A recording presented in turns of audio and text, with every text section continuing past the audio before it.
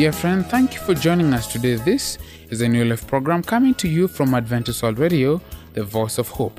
Stay tuned in order to catch the exciting segments and items that are about to come your way. I'm your presenter, Samuel Mangi.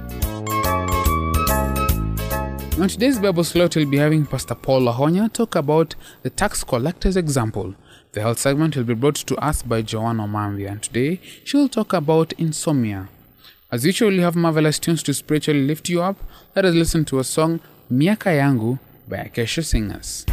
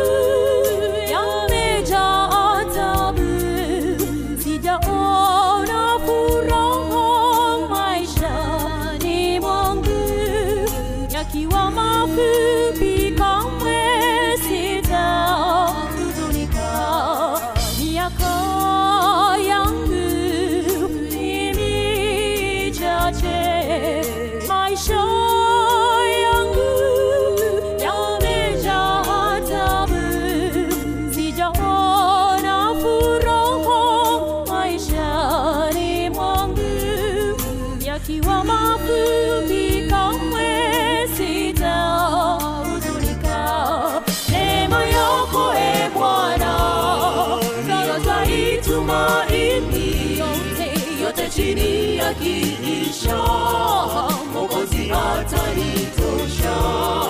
Neema yako e Bwana, ndiyo tumaini. Yote chini ya kiisha, Mwokozi atanitosha.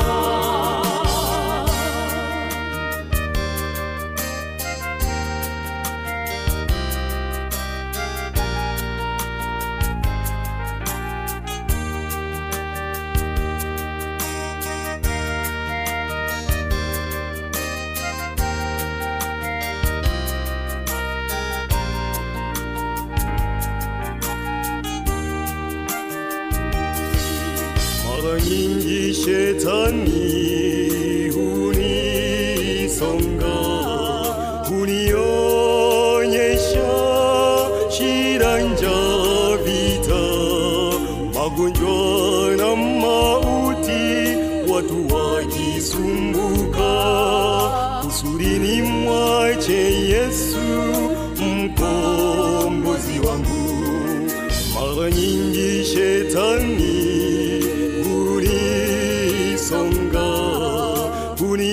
hunionyesha shida, njaa, vita, magonjwa na mauti, watu wakisumbuka.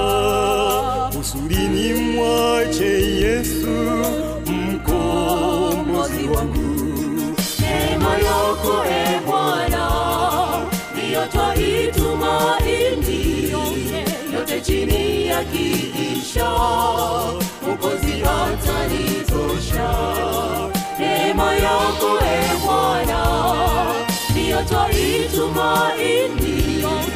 Yote chini ya kiisha, Mwokozi atanitosha.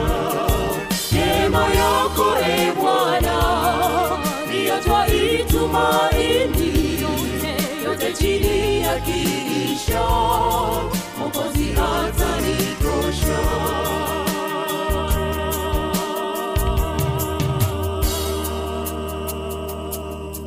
I hope that you've liked that song by Acacia Singers entitled Miaka Yangu. Let us now give room to none other than Joanne Omambia. Be encouraged.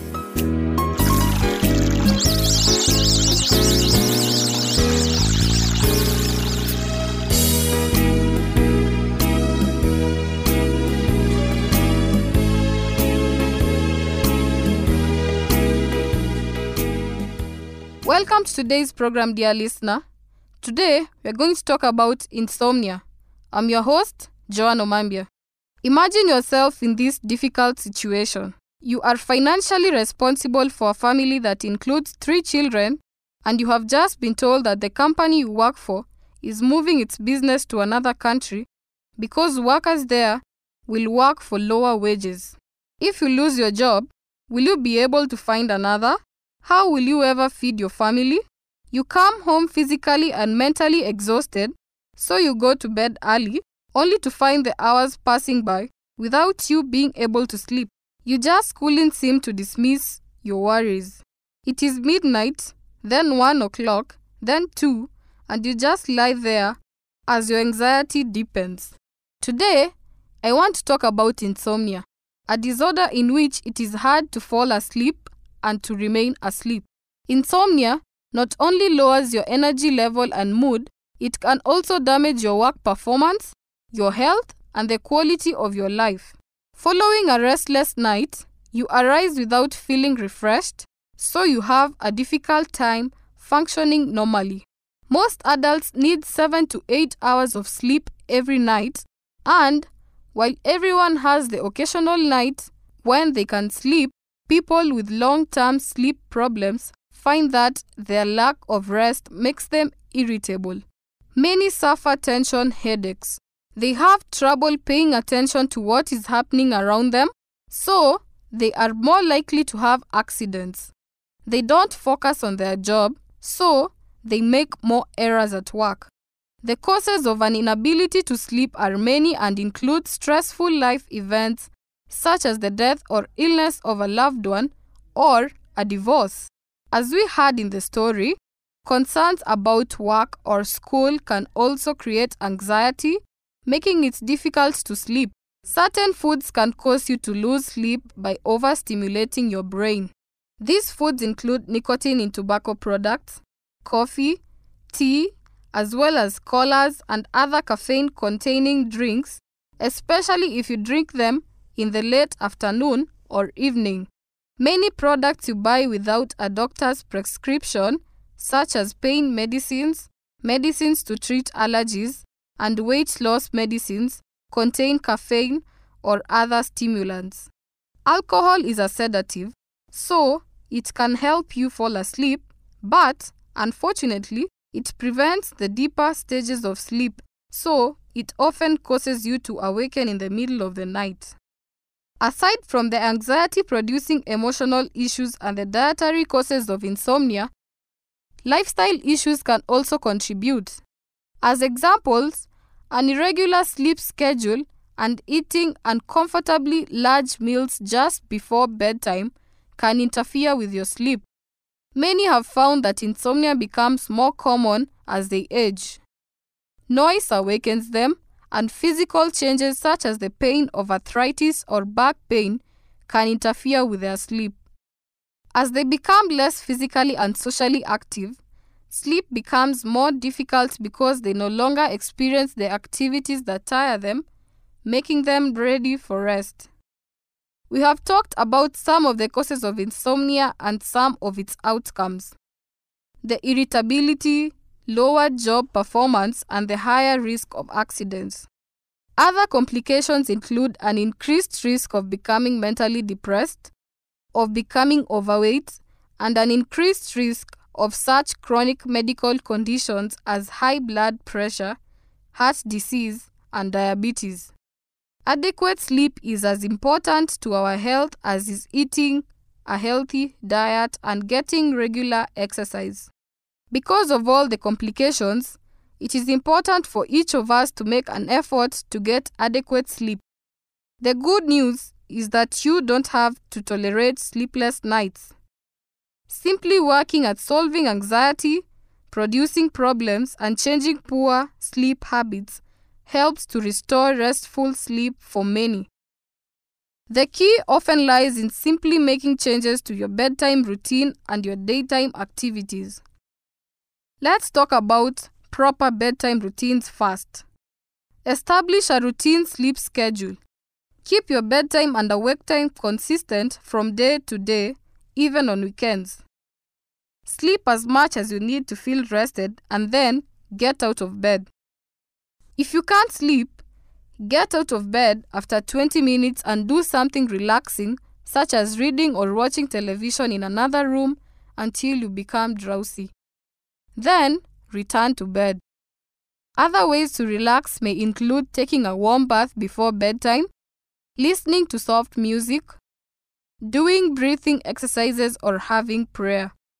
Your doctor can either teach you relaxation techniques or direct you to someone who can show you how to progressively relax your muscles and do breathing exercises that will reduce your anxiety. Also, avoid trying to sleep.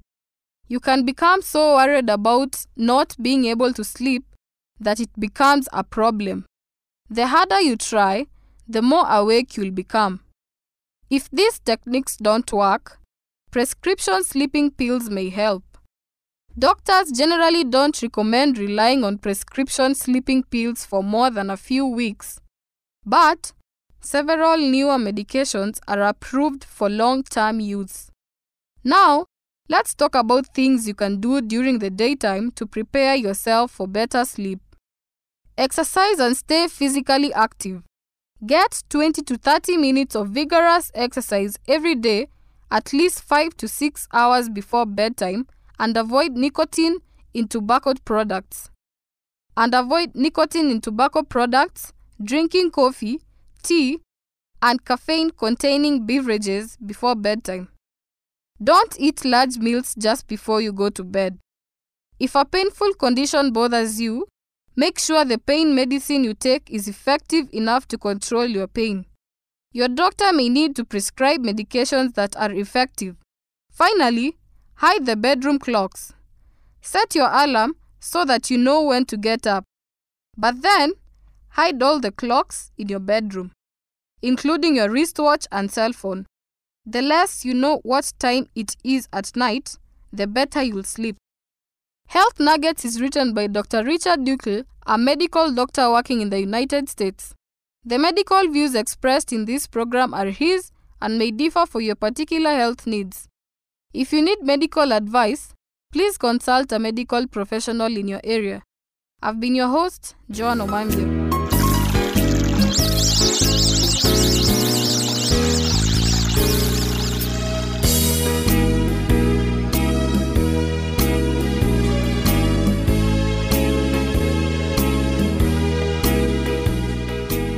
Thank you so much for being with us. Remember to send us your views, comments, or questions about the program. Send them to the producer, Adventist World Radio, PO Box 42276, code 00100, Nairobi, Kenya. Our email address is awrnairobi@ek.adventist.org. I'll be back after this track, Ombi Langu, by Acacia Singers.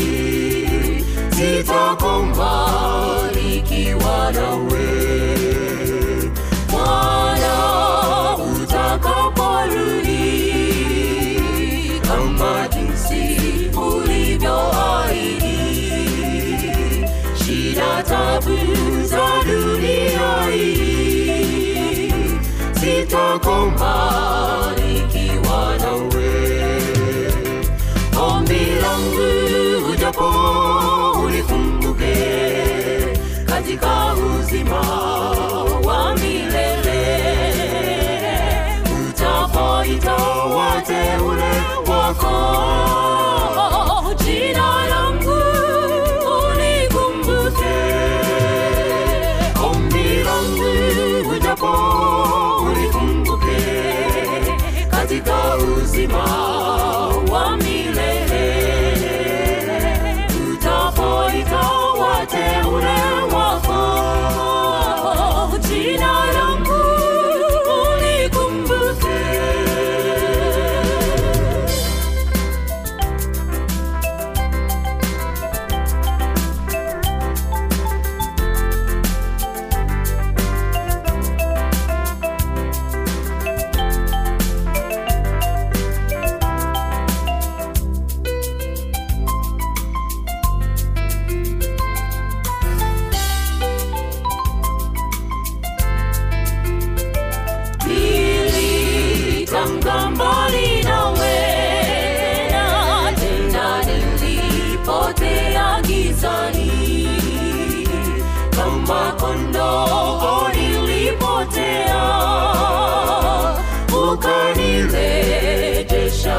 zizini, nilitanga mbali nawe, tena nilipotea gizani, kama kondoo nilipotea, ukanirejesha zizini. Ombi langu ujapo unikumbuke katika uzima wa milele, utapoita wateule wako, jina langu ulikumbuke. Ombi langu ujapo unikumbuke katika uzima wa milele, utapoita wateule wako, jina langu ulikumbuke.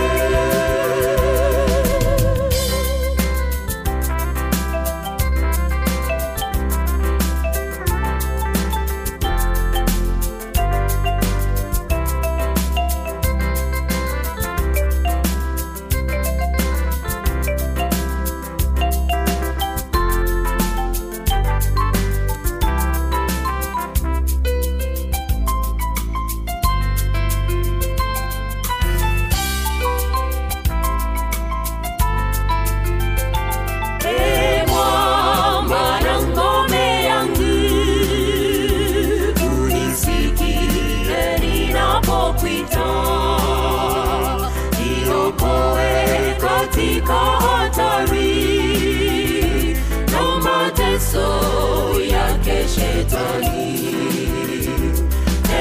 mwamba na ngome yangu, unisikie ninapokuita, niokoe katika hatari na mateso yake Shetani. Ombi langu ujapo unikumbuke katika uzima wa milele, utapoita wateule wako, jina langu ulikumbuke. Ombi langu ujapo unikumbuke katika uzima wa milele, utapoita wateule wako, jina langu ulikumbuke. Ombi langu ujapo unikumbuke katika uzima wa milele, utapoita wateule wako, jina langu ulikumbuke.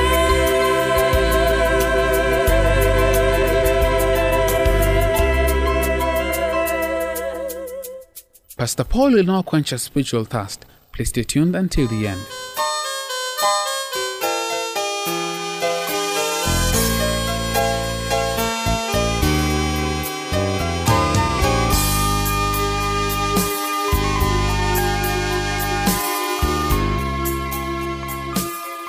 Dear listener, in Luke 18, verses 10 to 14, Jesus tells a story of two men who went up to the temple to pray.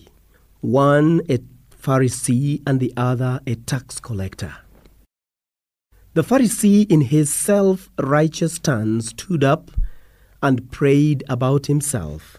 God, I thank you that I am not like other men, robbers, evildoers, adulterers, or even like this tax collector. I fast twice a week and give 1/10 of all I get. But the tax collector stood at a distance. He would not even look up to heaven, but beat upon his breast and said, God, be merciful to me, a sinner. The whole behavior of the tax collector in this story spoke to a great religious crisis that was going on in his life. For, dear listener, you don't just pray and beat upon your breast. The beating of the breast that we read about in the tax collector, the downcast eye, and that timid posture were not just for a show. These actions, my friend, bore witness to the tax collector's painful, protracted soul struggle. They showed his indignation against himself. The tax collector saw his own pollution and misery, and contrary to the Pharisee who justified himself, he passionately cried out, "God, be merciful to me, a sinner." Dear friend, this is the realization that each one of us need to come to in order to experience the mercy and forgiveness of God.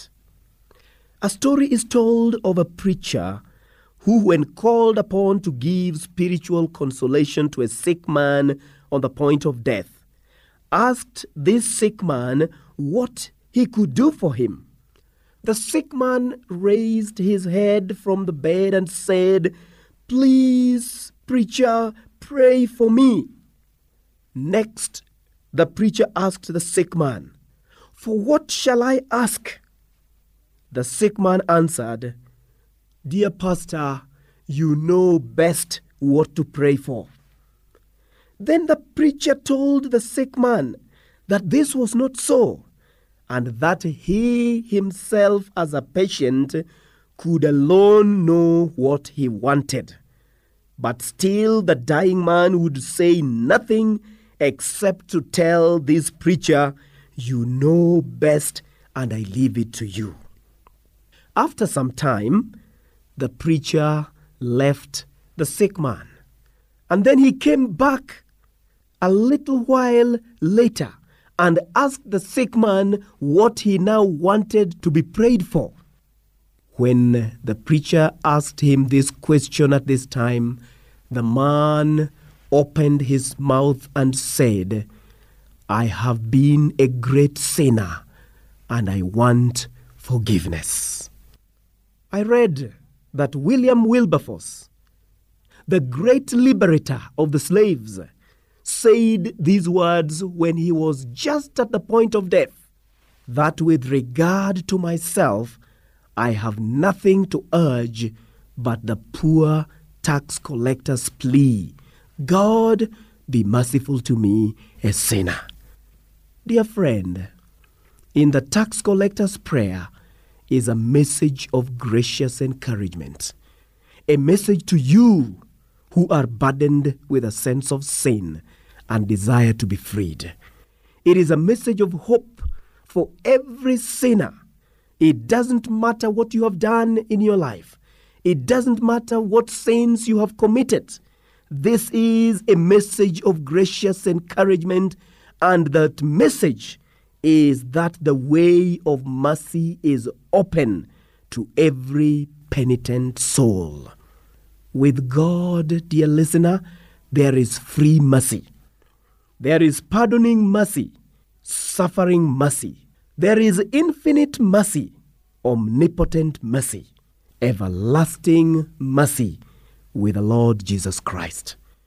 For as we look at the life of Jesus and the way he has dealt with people for many years, we find that there is so much abundant grace in him that far more surpasses every guilt or sin that there is in your life. It is only in him that you can have peace and hope and joy and even have eternal life. Why don't you give him your life today? Why don't you cry out to him today? The cry of the tax collector, "God, be merciful to me, a sinner." If you do that, my dear listener, God will receive you just as he did receive the tax collector, and you will be blessed today more than you have been ever before. May God bless you.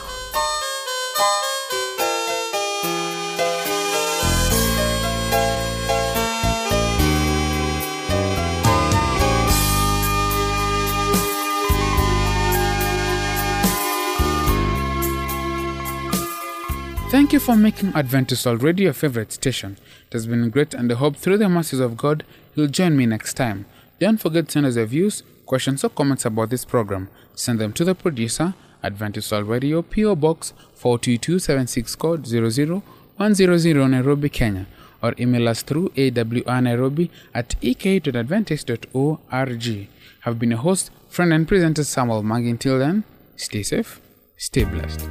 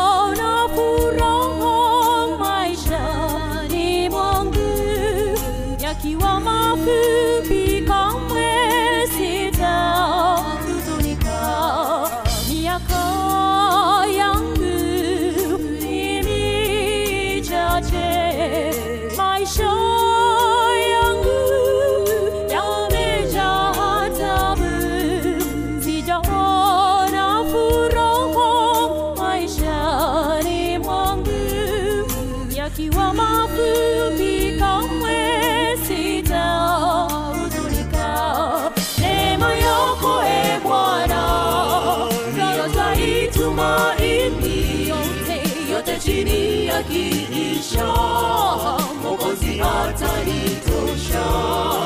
Neema yako e Bwana, ndiyo tumaini.